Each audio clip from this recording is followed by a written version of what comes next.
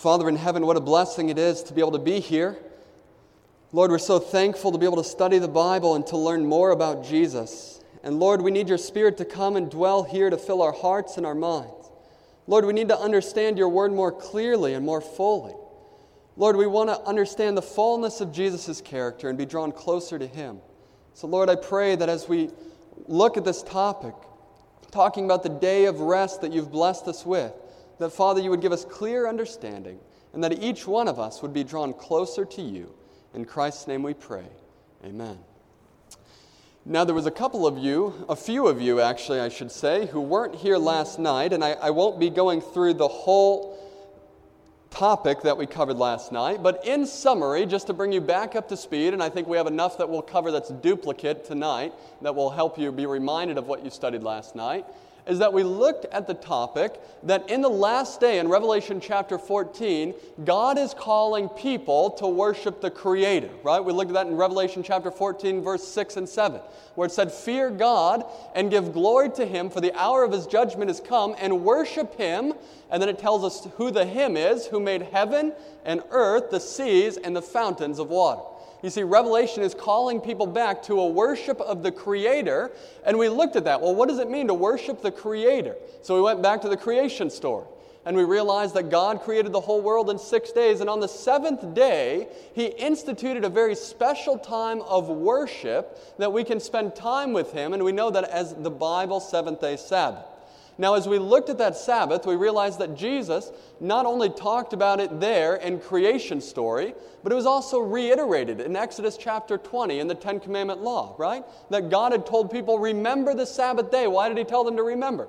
Well, because they had forgotten it before, and God was trying to remind them of the blessing that God is a God who longs to spend time with His people. You see, God hadn't forsaken them after thousands of years in slavery. Well, actually, not thousands of years in slavery, but after thousands of years after the time of creation, but God was still a God who longed to spend a whole day with His people. Now, some people say, well, that's kind of legalistic if you're going to be spending a whole day with God. I want to ask you a question. Is it legalistic for me to spend a whole day with my wife?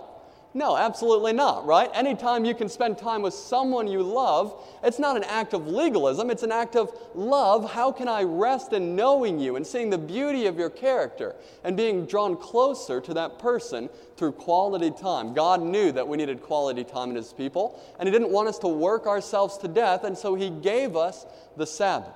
Now, we realize that the Sabbath wasn't just given for the Jews because it was given before the Jews were ever in existence, thousands of years, 2,300 years to be exact, before Jews were ever on the face of the earth.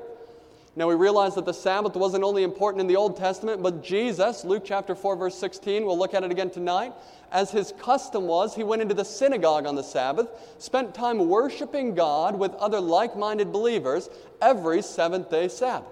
We realize that the apostles had the same practice, and that all throughout the Bible, we see from Genesis to Revelation, that God is a God who longed to spend time with His people. Now, if you could think of one way to draw someone else away from God, what would be the main thing that you would attack? Well, if you can get them not to spend time with someone, you know that you can draw them closer away and maybe bring them over to your side, right? So it's no doubt that we see that there's an attack going on where God longs to spend time with His people, but we realize that there's someone else who longs to pull us away from God, and who do you think that person is? Satan himself. Remember, we're reminded of this, Revelation chapter 12, verse 9, it says, "So the dragon was cast out, that serpent of old called the devil and Satan, who does what? Deceives the whole world." How many times have we heard about deception in connection to the end time? Matthew chapter 24, Jesus tells us twice, make sure that no one deceives you. Here we see that Satan's one purpose is to deceive us. John chapter 8 tells us that Satan is a liar and the father of it. And constantly Jesus is warning us, hey, I want you to beware not to be deceived. He says that He's going out to deceive the whole world, and He was cast to this earth, and His angels were cast out with Him. Well, we know that the deceptions when Satan came were very blatant against what God had said, right? God told Eve, and we looked at this on night number 3, He said that don't go near to that tree in the midst of the garden, right? That one, have nothing to do with it, don't eat of it, don't touch it, lest you do what? Die. Now, when Satan came to Eve, he says, you're not going to die. Because God knows that in the day that you eat of that tree, you're going to be like Him, knowing both good and evil. In other words, Satan took the very thing that God said and said it doesn't matter anymore. And actually, you should forget about what God said, and you should just do what seems right to you. Now, it's very interesting that it was when Eve departed from the Word of God that Eve found deception. If Eve would have been just harboring the Word of God in her heart and only following the things that God had said in her Word, would she have ever been deceived? No, she would have been, by the grace of God, empowered to overcome the victory and have the victory over the deception. We see Jesus, that the only way He was able to overcome the deceptions of Satan, Matthew chapter 4, was because He held on to the words of Jesus in the Bible. Now we notice, listen to what Jesus says in John chapter 8, verse 31. He says, "If you abide in my word, you are my disciples indeed, and you shall know the truth, and the truth shall do what? Make you free." I don't know about you, but I want to be free, right? We don't want to be living in the bounds of sin, and we realize that Revelation chapter 1, verse 5 tells us that Jesus has come that He might wash us from our sins in His what? In His own blood. The whole desire of Jesus and God is to separate us from our sins so that we can be free in the truth that God gives us. Now, it's interesting that Jesus says that there's one way that we can know the truth and that we can be set free. And how is that? He says, if you abide in what? My word. We realize that there is no safety in drawing close to God if we're not drawing close to God like He says in His word. We have to take Jesus as what He says. We have to trust that what He tells us is truly the best way of life. You see, as we look into the pages of Scripture, God gives us the very things that we need to be safeguarded against the deceptions of the devil. Well, knowing that Satan wants worship, knowing that God tells us that His word is what will keep us from deception, what do you think Satan will try to change in order to deceive God's people? Well, it would be His word, right? If you have His word, you abide in His truth, and it sets you free. Satan, knowing that, says, I'm going to have to do something that's going to change the Word of God. Now, we're going to look at this passage, and we've already flashed it on the screen once before, but we're going to take a whole look at Daniel chapter 7 in an upcoming night. But notice, talking about the beast power and the Antichrist power, notice what one of the intentions of this entity that's run by and given its influence of the devil, notice what it says it will do. It says, Daniel chapter 7, verse 25, that this person or this power would think or intend to change times and what? Laws. Now, can you ever change the law of God? Can you ever change the Word of God? You can try, right?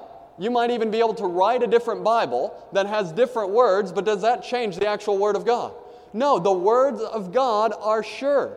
Jesus tells us in Malachi chapter 3, verse 6 that He is the Lord and He does not change. And His word doesn't change either. And so the question that we're looking at is, how is it that this person would try to change the law of God? Now we realize that the law of God, as we looked at in the opening question, is the very foundation of God's throne and His government. Right? The Ark of the Covenant is the sanctuary picture that we get in the book of Revelation. And we realize that inside the Ark of the Covenant were the 10 Commandment laws of God, which was the very basis of God's kingdom. And if Satan was going to try to change the Word of God or the law of God, this would be the law that Satan was trying to change. He would be trying to do away with the very foundation of God's kingdom, changing His 10 Commandment law. And we'll look at this more of how this happened in an upcoming night.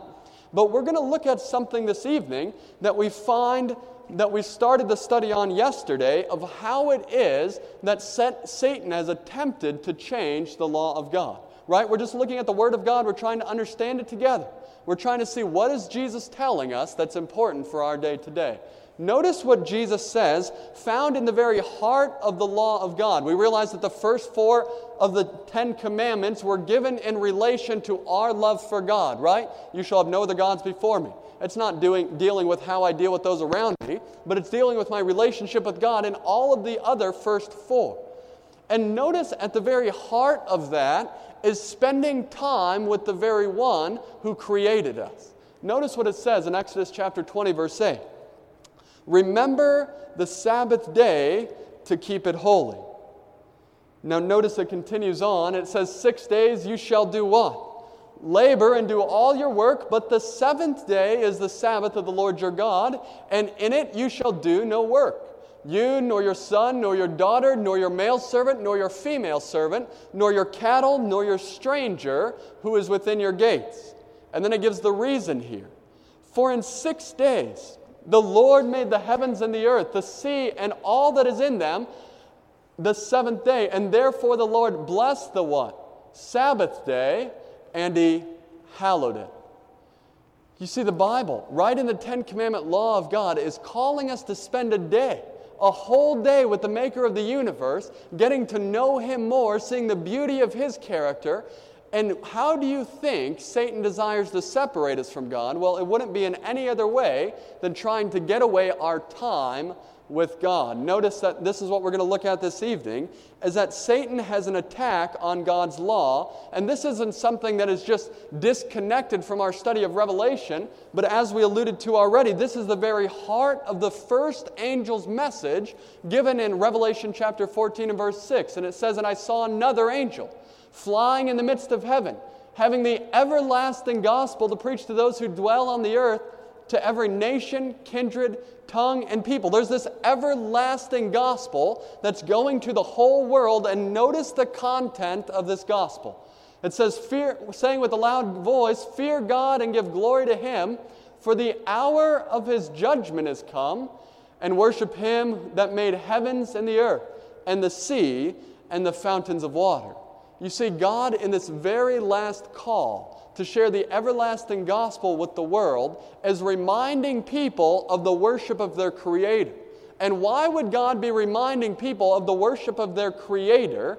And when the creation story tells us that God told us to worship Him on the seventh day, unless we might have forgotten it. You see, the reason why the Bible says remember is because God knew that we have a very good chance of forgetting. How many of you have ever worked so hard that you forget to take a day off? Any of you who have ever been self-employed, or you might get home from work and you get so busy and you're working, and it's so easy to forget to take the time that you need to spend with those that you love. Maybe it's your family. Maybe it's your friends. Maybe it's your Creator. And God says, I need you to remember that I've built in a special place and time in which you can spend with me. That I love you so much as my people that I want to spend a whole day with you. And this is what the call in Revelation chapter 14, verse 6 and 7 is talking about. That God longs to give us a day of rest where we can step away from the cares of this world and experience the joys that only God can give. You see, it's God that longs to help us to experience the blessings that He has for us. Well, last night we did a survey of what God said about the Sabbath throughout the Bible, and we saw that there was a consistency, that it was the seventh day of the week, that God was calling us to rest from our labors, all the way founded in creation, reminding us of the power of God in creation, reminding us of the goodness of God in redemption, right? Because it's God who works in us both to will and to do of our good pleasure. And remember the passage of Ephesians chapter 2 and verse 8 that says that it's by grace that we're saved through faith, right? Not of yourselves. It's a gift of God, not of works, lest anyone should boast. And we remember that it's as God calls us to to have this time with Him in restful worship, that we stop working and we realize that it's only God who can provide for our salvation, and it's only God who allowed us to be on this earth. Now, what we're going to do this evening, as I told you yesterday, that there's 8 passages in Scripture that refer to the first day of the week. 8 passages in Scripture that talk about the first day of the week. And what we want to look at tonight is, do those passages tell us anything about a transference from the Sabbath from the 7th day of the week to the first day of the week? Because we're looking at the question, if God gave us the Sabbath on the 7th day of the week to spend time with Him as our Creator, then why is it that the vast majority of the world today worships God on Sunday? Did God change something in the Bible, or could it be that we might have a bit of a misunderstanding? Notice we're going to look through these passages in the New Testament. 5 of the times that the Bible mentions first day of the week are found in the stories like the one that we read yesterday about the crucifixion, where it talks about Jesus died on the preparation day, He rested on Sabbath, and He was raised from the dead on which day? on Sunday, or the first day of the week, as the Bible calls it. That's what 5 of those passages talk about, and we don't have time to go through each one of those there, but if you're curious, just type in first day of the week on Google or in your concordance or whatever else, and you'll find those passages of Scripture right there. But what we want to look at tonight is the passages of Scripture that talk about the first day of the week and give us a little bit of context to help us to understand the details of what was going on the first day of the week. And what we're looking for is where the Bible tells us that God transferred the solemnity or the holiness of the Sabbath from the 7th day of the week to the first day of the week. Now, notice this is the first passage that we come to, and this is right after Jesus was crucified. And why was Jesus crucified? Well, we realize that the Jews didn't like Jesus very much, right? And they were out to get him. And we know, as Christians, that Jesus laid down his life or was crucified for our sins. But Jesus and his disciples, as they were watching what happened, they started to get a little bit worried because the man they had been following for 3.5 years was just killed. And what does that tell them about what their lot in life might be? Do you think they were a little bit worried for their own lives? Notice what happens. John chapter 20, verse 19. It says, "Then the same day at evening, being the first day of the week, when the doors were shut, where the disciples were assembled," and notice why they were assembled, "for fear of the Jews," right? Jesus was just killed. And they'd been with him for 3.5 years, and now they're thinking, man, we're next. And so they're inside this room, they're assembled together, they're gathered together for fear of the Jews on the first day of the week, and notice what happens. Jesus came and stood in the midst and said to them, "Peace be with you." Now, isn't that a blessing about Jesus? That he says, "I will give you a peace that passes all understanding." That even during the most troublesome times of the disciples' life, Jesus didn't leave them. Jesus tells us in the Great Commission, "And lo, I'm with you always, even till the end of the age." And as the disciples are terrified that Jesus was just crucified, and they're wondering what the Jews are going to do to them, Jesus shows up, and he settles their fears, and he says, "Peace be unto you." Now, this is what the Bible talks about with the first day of the week. And in John chapter 20, verse 19, we don't see anything in here that says that the disciples were assembled together for worship. It just says they were assembled together, huddled together, because they were afraid that the Jews were going to get them, right? Isn't that what the passage of the Bible said? That the disciples were not worshiping on the first day of the week. It just says they're assembled together for fear of the Jews, and Jesus comes to comfort their hearts. Now, notice the next passage of Scripture that deals with the first day of the week, and this is found in 1 Corinthians. 1 Corinthians chapter 16, verse 1 and 2, and I'd encourage you to look this up at your own time at home, do some research on these things, study them, look at these passages of Scripture, and see if what we're studying together is true. 1 Corinthians chapter 13, verse 1 and 2, and Paul is speaking to the church of Corinth, right? That's why it's called Corinthians. And notice what he says to them. There's an issue going on in Jerusalem. I don't know if you guys are aware of this, and many of you have read the book of Acts that discusses this, that there's an issue going on in Jerusalem where the Jewish people are being persecuted, and so are the Christians. And the Christians are being so persecuted that they're hardly able to support themselves and to live. Now, there's also a famine going on at that time.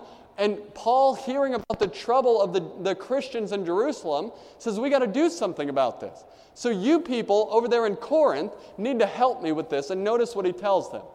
Now, concerning the collection for the saints, and these are the saints in Jerusalem, as I have given order to the church of Galatia, so you must do also. Notice Paul is notifying all the churches. The church in Galatia it tells us about, the church in Corinth now. And what is it that he wants them to do? On the first day of the week, let each one of you lay something aside, storing up as he may prosper, that there be no collections when I come.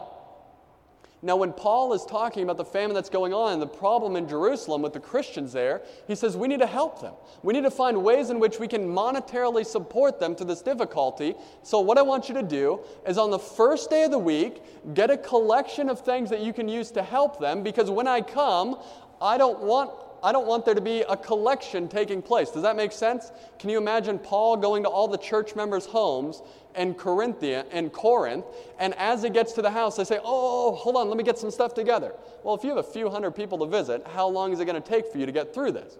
Notice that Paul talks about them laying something up in store. It doesn't say that they're supposed to give it in a church offering. It doesn't say that the first day of the week that they're gathered together in a worship service and they're supposed to be giving their finances, right? Am I missing something? This is what the passage of Scripture says, is that on the first day of the week, the only thing we see the New Testament church doing is laying up funds to help those who are in need so that when the collection comes, they'll be ready to support them.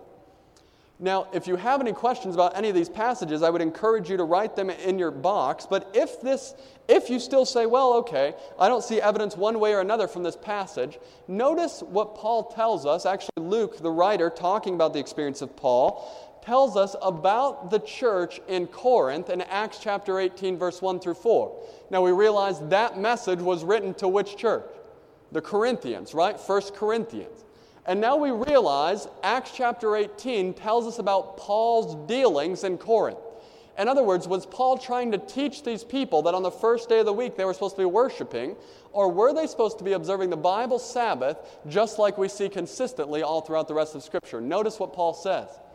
After these things, Paul departed from Athens and went to Corinth. And he reasoned in the synagogue every how often? Every Sabbath, and persuaded both Jews and who?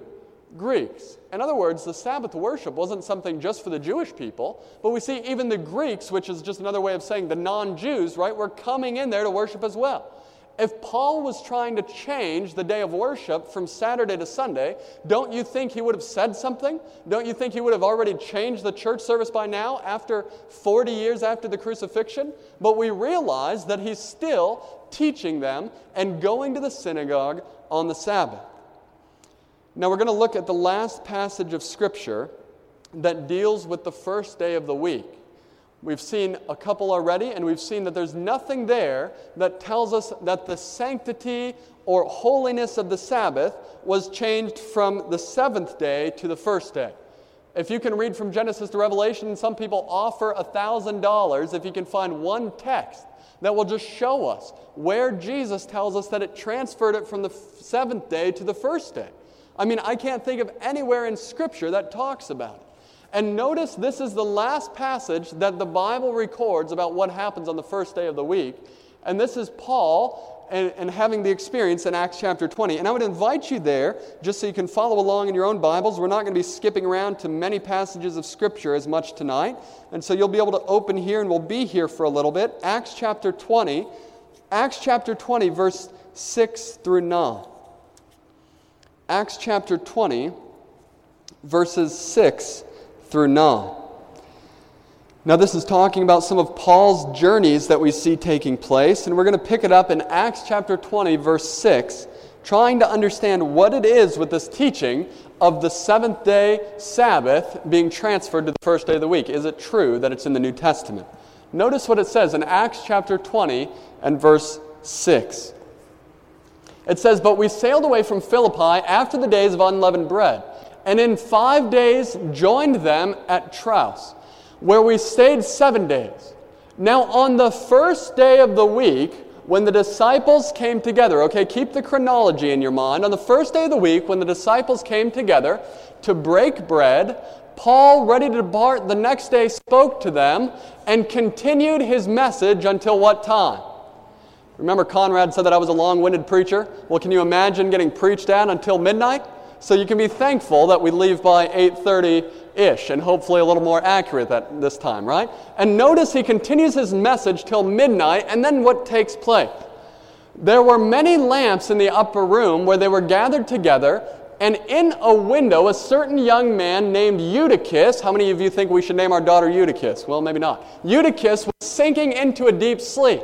And he was overcome by sleep, and as Paul continued speaking, he fell down from the third story and was taken up dead. And this is where we want to end the message tonight, is that we realize that God tells you what will happen if you fall asleep in church, right? No, that's not what Paul's talking about. But we realize that maybe you shouldn't do it. Now, some people would say, no, this is what happens when a preacher preaches too long, right? People die. But we realize that this isn't the focus of the story. That Paul is having this experience, and why is Paul preaching to these people? Why did it say? Notice in verse 6, Actually, verse 7, it says, "Now on the first day of the week, when the disciples came together to break bread, Paul was ready to do what? He was ready to depart the next day." Now, Paul had been with them just a short period of time, and after spending a short period of time with them, he had many things to tell them, right? Jesus even told his disciples this. "Many things I have to tell you, of which you cannot bear them." In other words, he has so much to say. And Paul, wanting to tell these people all of these things, preaches to them all the way until past midnight. Now, it's interesting. Some people say, well, this is a church service. Now, we're going to give some merit to this, that could be a possibility, that they're having a form of worship. But let's just notice a few things that are keys in this passage to helping us understand it. Notice that it says that the disciples came together to break bread. Now, many people read this and think that when the Bible says break bread, that they literally mean that it's more of a spiritual breaking of the bread, right? That they're taking the Word of God and they're breaking it together. And, well, that could be. But what's interesting to note is that Acts chapter 2, and you can reference this, the closing chapters of Acts chapter 2, tells us that they were breaking bread together how often? Daily. That this was a daily occurrence where they're getting together and they're spending time together. Now, why would they be spending so much time together? Well, if you were the only people in Ithaca who believed in Jesus and everyone else around you had just crucified your Savior, who would you be spending your time with? The people out there or the people in here? Right? You'd be spending time together. And you see the disciples, as this is the scenario they're in, they're spending time with one another, breaking bread daily, which means simply that they're taking a loaf of bread and they're breaking it and they're eating it together. There's nothing in the Greek that you can spiritualize that this is some symbolic spiritual service about them having worship together. Now, notice that in the context of Acts chapter 20, that it doesn't say that Paul was there with them in church. It actually says that this meeting takes part at what time in the day? Morning or evening? Notice what it says.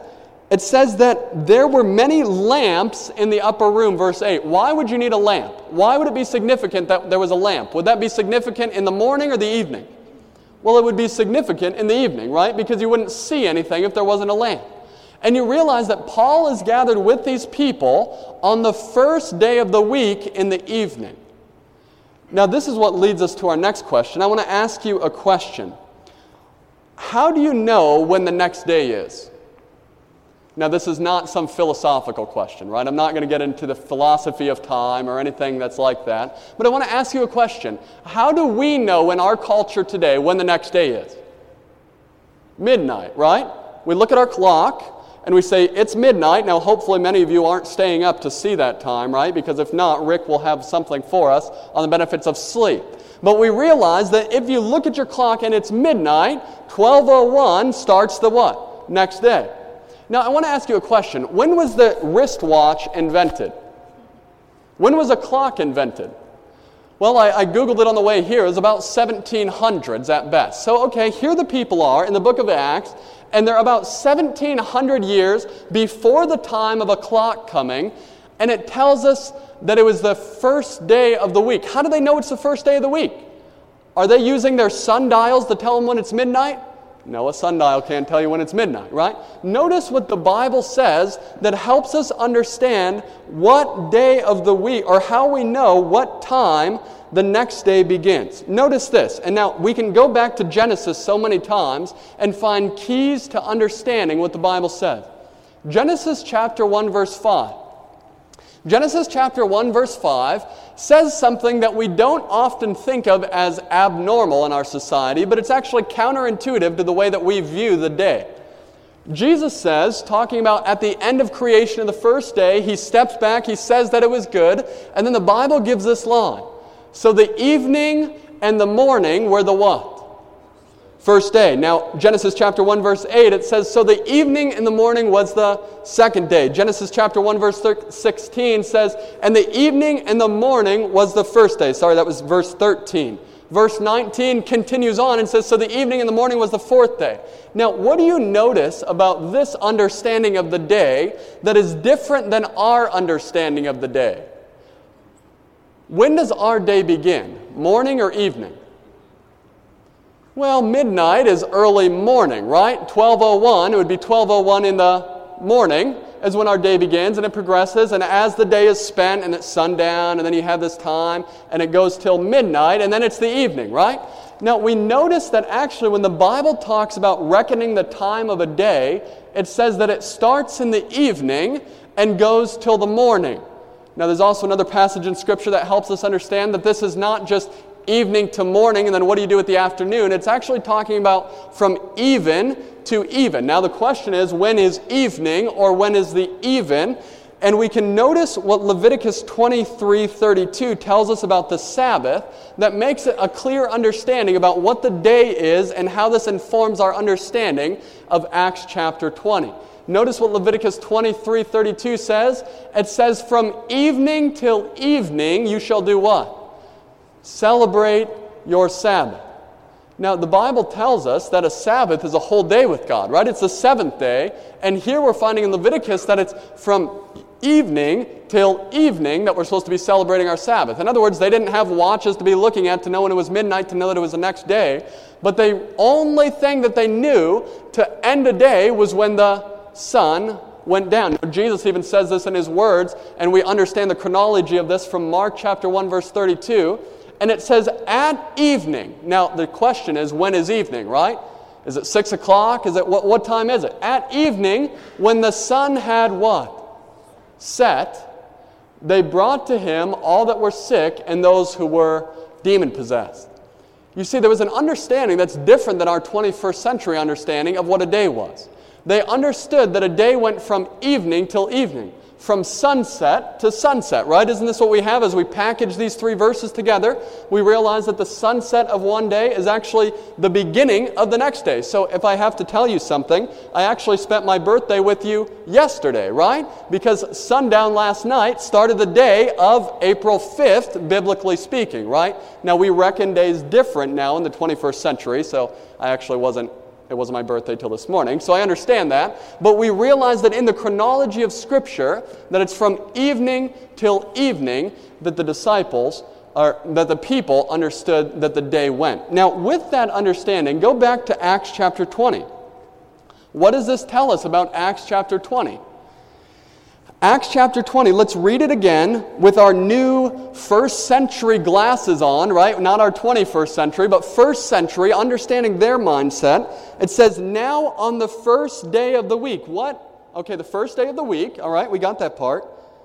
When the disciples had come together to break bread, Paul, ready to depart on the next day, said to them and continued his message until when? Midnight. So it's the first day, and is it morning or evening? Evening, right? That's what the Bible is telling us, that it's evening on the first day. So when we're thinking of this, the evening of the first day of the week actually comes to what we think to be as Saturday night, right?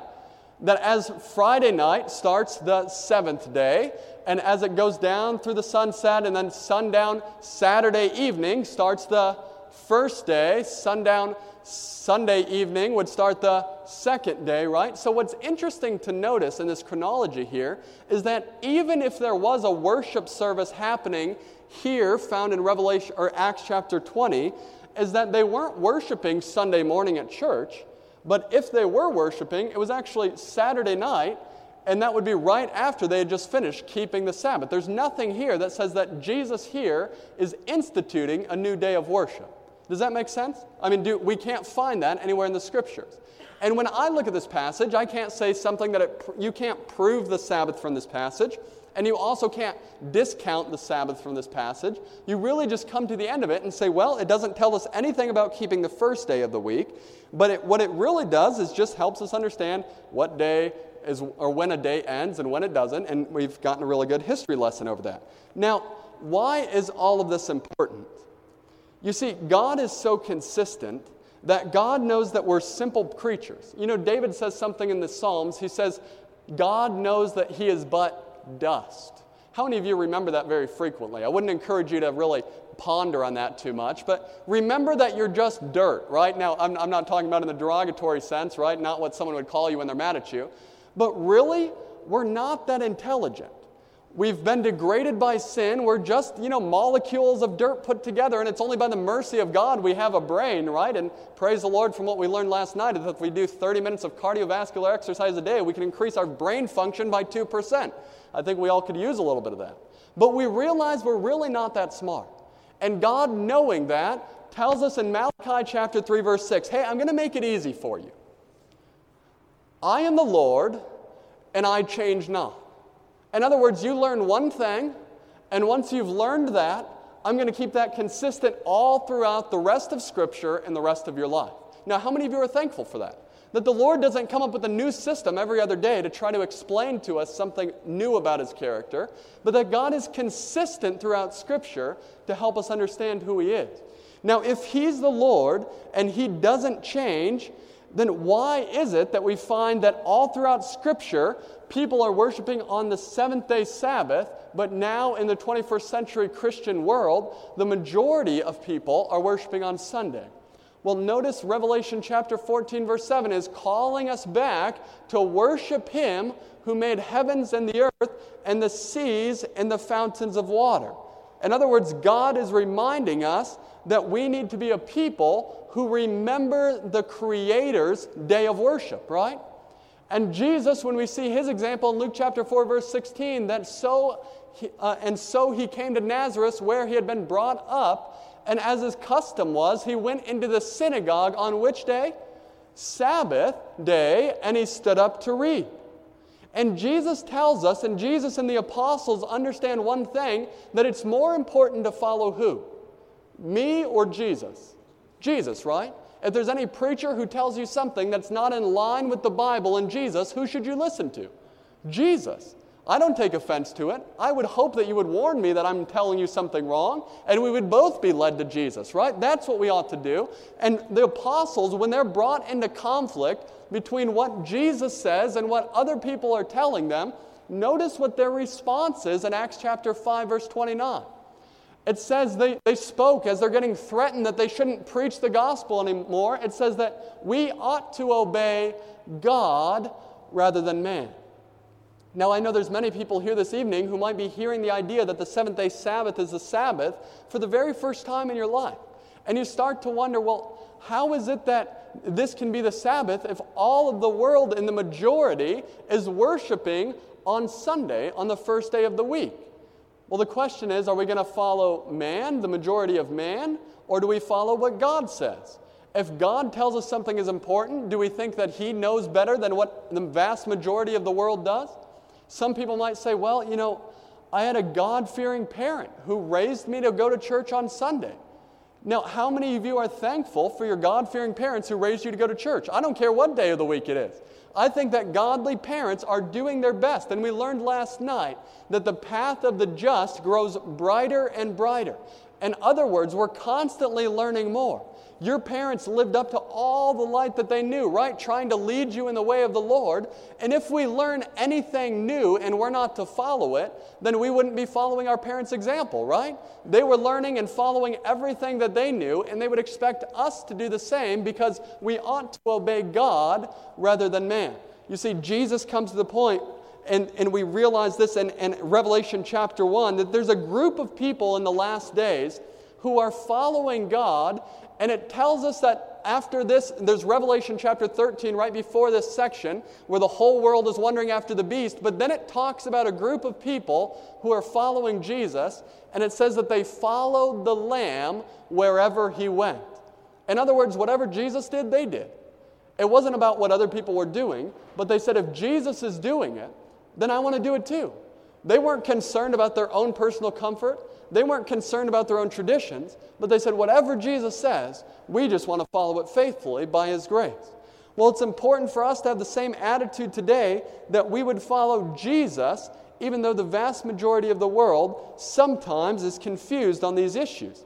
And we wonder why this confusion comes, and we realize that the reason that we have confusion over the day of worship today is not because God was confusing, Scripture was consistent, but because someone was intending to change times and laws. Now, I'm going to share with you a few quotes. You can look these quotes up. I would encourage you to do it because as you see the truth of these sources, you'll realize it's something I didn't just make up, but it's known in Christian history. Why is it that the vast majority of the world today goes to church on Sunday and not Saturday? Notice what this tells us. Constantine. How many of you know who Constantine was? 3rd century or 4th century.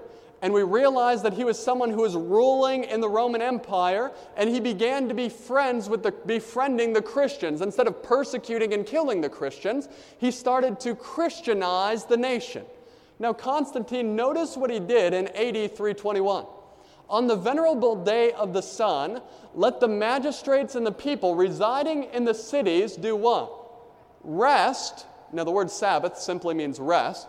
Let them rest and shops be closed. Now, Constantine, in 321 AD, is the first official document that we see where someone is saying, now the sanctity of the Sabbath needs to move from Sunday, or from Saturday to Sunday. Now, you might say, well, weren't there some people worshiping Sunday before that? Well, there's some small groups of people, but nothing notable enough to really talk about in general history. And the very first idea of Sunday having sanctity or holiness starts with Constantine in AD 321. Now, notice this next passage. This is from the Catholic World, page 809 in 1994. It says, the sun was a foremost god with heathendom, and there is, in truth, something royal, kingly about the sun, making it a fit emblem of Jesus, the Son of Justice. Hence, the church in these countries would seem to have said, keep that old pagan name. It shall remain consecrated, sanctified. And thus, the pagan Sunday, dedicated to Balder, became the Christian Sunday, sacred to Jesus. Now, this is interesting. Notice that there's nothing in here that says the Bible says, and this is why we do it. But really, it's just the reason why we keep Sunday is because that's the day that the pagan people were used to worshiping on, and by switching our worship services to Sunday, it was a natural transition for them. Now, I'm not making this history up. I would encourage you to go read it, and if you're looking for resources to read it in, I can bring you some books that I found helpful. But you can find where Constantine was really a pagan man, and he just wanted to win the favor of the Christians to unite the empire. You see, the Roman Empire was quite divided. They had tried persecuting the Christians so much and killing them in order to unite the empire by squelching out Christianity, but we're told by Tertullian, the historian, that the blood of the seed of those martyrs, or the blood of those martyrs, was like seed. In other words, you would kill one Christian and 10 would sprout up. And so Constantine couldn't solve this problem of how do you reunite the empire. Well, the empire was already a pagan empire. They all were supposed to be worshiping the emperor. The emperor was known as their primary god, and you can read the articles, and I found it fascinating that first century governors were saying, I don't know what we're going to do. No one's showing up for pagan emperor worship because everyone's turning away and becoming a Christian. Well, Constantine gets a bright idea, and he says, you know what I can do?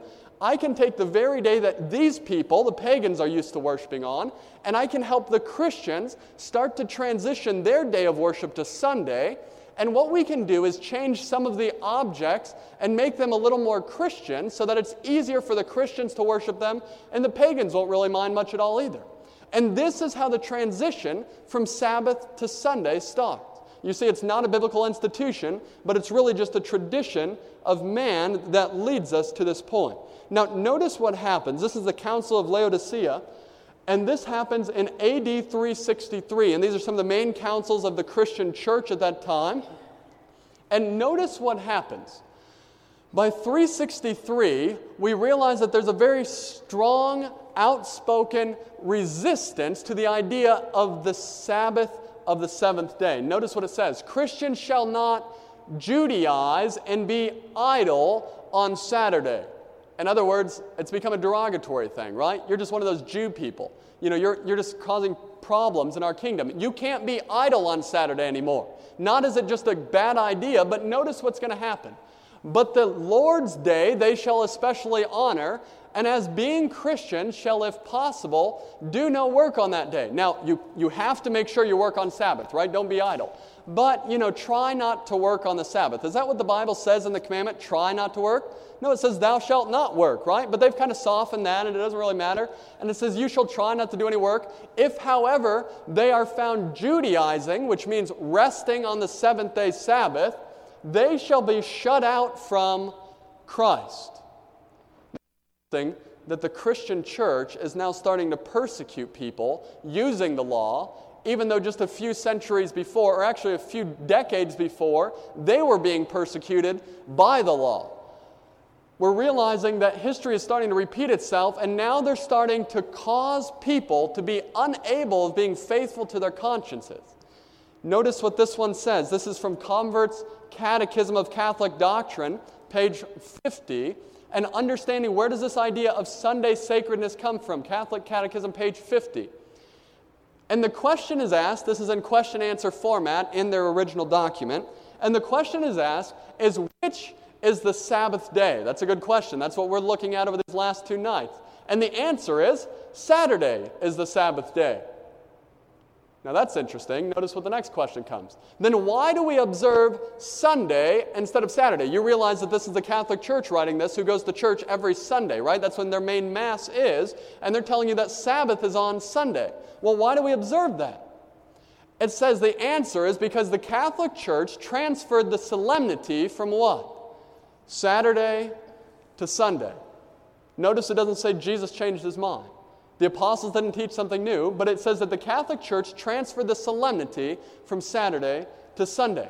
Now it continues on in the Catholic Encyclopedia, volume 4, page 153, and it says, the Church, after changing the day of rest from the Jewish Sabbath of the seventh day to the first day of the week, made the third commandment refer to Sunday as the day to be kept holy as the Lord's day. Now some of you might be thinking, third commandment? I thought the Sabbath was the fourth commandment, right? Well, what's interesting is the Catholic Church not only, and I'm not blasting them, we're just telling you what they're telling you ourselves, is that they actually took the 10 commandments and they took the second commandment out that said, you shall not bow down to any graven images, right? And they took that out because that was inconvenient. When Constantine became ruler of the church, the pagans had a bunch of images and idols that they would worship. Many of you know that there's, in St. Peter's Basilica, there's a statue of Peter, right? And many people go and they'll pay homage to that and they'll kiss the toe of Peter. I think last time, were you there? And they closed the exhibit because too many people had kissed his toe and it fell off. And they have this image of Peter there. And what's interesting is now he's St. Peter, but during the time that actually used to be a pagan temple, and that was Jupiter. You see, all they did was change the names of the statues to saints so that now they can worship them. And they actually took the second commandment out that said, you shall not have any graven images, and said, well, that's really inconvenient. Let's just change that. And now instead of having the first 4 commandments, they only have 3 at the beginning. And they took the 10th commandment that says, thou shalt not covet, and split it into 2. So thou shalt not covet thy neighbor's wife, and thou shalt not covet thy neighbor's house. 2 different commandments, 9 and 10.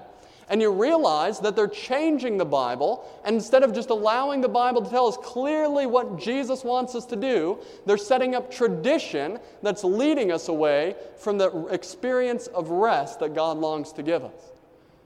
You see that it was the Catholic Church, and with the work of the Roman Empire, that transferred the day of Sabbath to Sunday.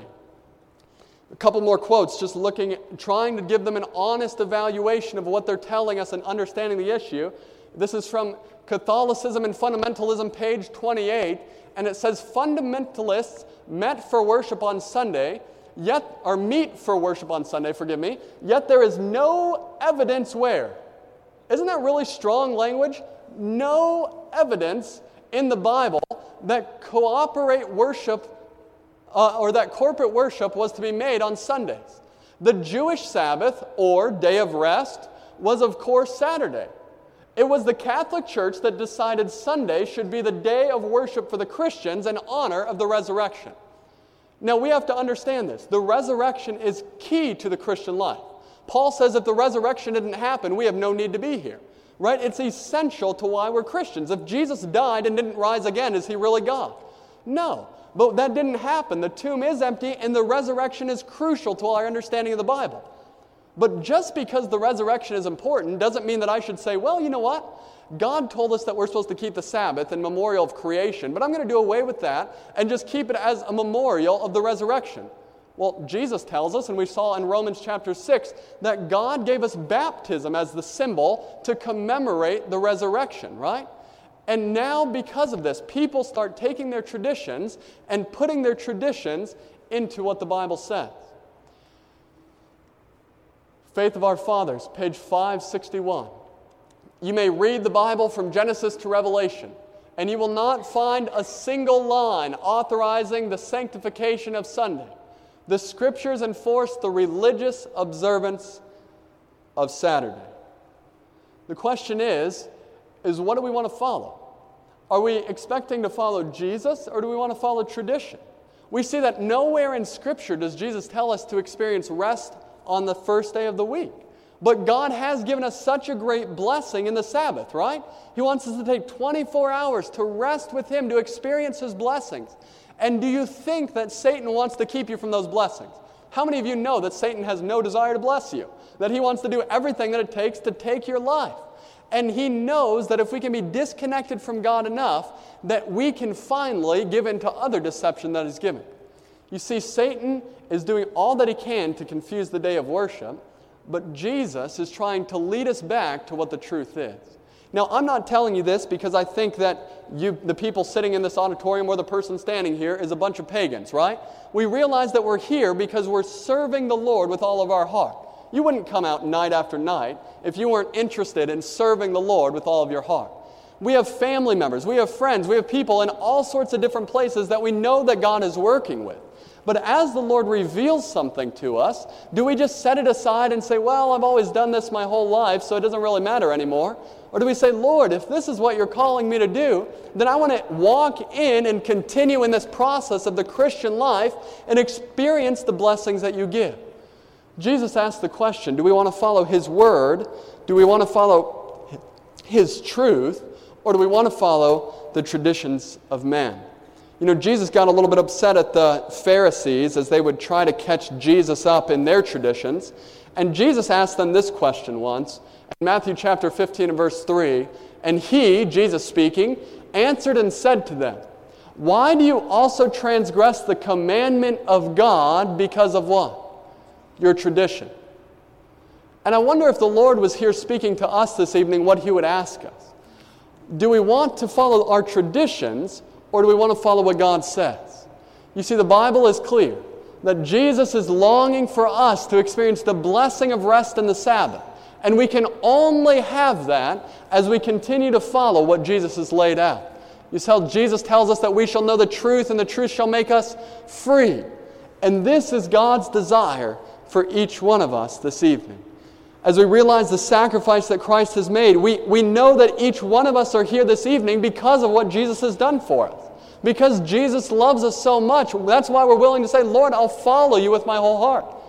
And we haven't come this far in our lives to say, Lord, I've followed you up to here, but no further, right? We want to say, Lord, as I continue to learn more, help me to walk in those things. Sometimes it might feel like a sacrifice. Well, I don't know what people will think of me if I worship on the seventh day of the week, if that's what Jesus tells me. But when has it ever become popular to do what Jesus says? We realize that obeying Jesus, we experience all the fullness of joy more than we ever could if we desired to live without it. As Jesus takes the Bible and as He leads us through it, it's by faith that we grasp hold of what He says, right? Jesus tells us something, we believe it, and we believe that it's His power that helps us to be able to see it accomplished in our lives. I don't know about you, but as I read through these passages of Scripture and as I see clearly what the Bible tells us, it's so easy for us to be able to come to this point that says, Lord, I've never known this before, but I want to walk in what I'm learning. Lord, I want to continue going forward in the things that I'm understanding from Scripture. Jesus says, if you love me, do what? Keep my commandments. And you say, Lord, I can't do that on my own. There's no ability that I have to be faithful. But Lord, I know that you can help me to be faithful through the power that you have. As we've presented this evening, I know there's some of you who might have questions, and we would encourage you to continue to ask those questions, to study your Bible. And as we continue to study together, I pray that we'll have the desire like Joshua had in Joshua chapter 24. You see, Joshua, as he got to the end of his life, he said there's one thing that he knew for certain. He says, as for me and my house, we will do what? We're going to serve the Lord. There might be people all around us doing different things. There might be people around us who we love and respect who worship on Sunday, and we say, well, praise the Lord, they're worshiping the Lord. They're doing the best that they understand. But as for me and my house, I know that what God is calling me to do, and I want to follow Jesus.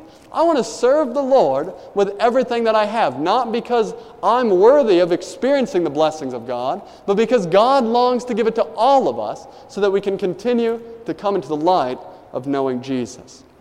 Is this your desire this evening? Lord, help us to serve you. Whatever it is, whatever you're calling us to do, help us to have the experience where we can say, as for me and my household, we will serve the Lord. If that's your desire, why don't you pray with me as we close? Father in heaven, we thank you so much for what we've been able to learn in your word in these last few evenings. Lord, we know that Jesus is just longing to pour out blessing upon us. That, Father, you long for us to experience rest. You long for us to experience time with you. And, Father, we pray that you would help us to walk in the new knowledge of the truth that we have. Lord, we are so thankful that you've been leading us all through our lives, and we can have assurance that you're leading us now as we see it clearly in your word. Help us as we continue to move forward and to walk in your grace. In Christ's name we pray. Amen. This media was brought to you by Audioverse, a website dedicated to spreading God's Word through free sermon audio and much more. If you would like to know more about Audioverse, or if you would like to listen to more sermons, please visit www.audioverse.org.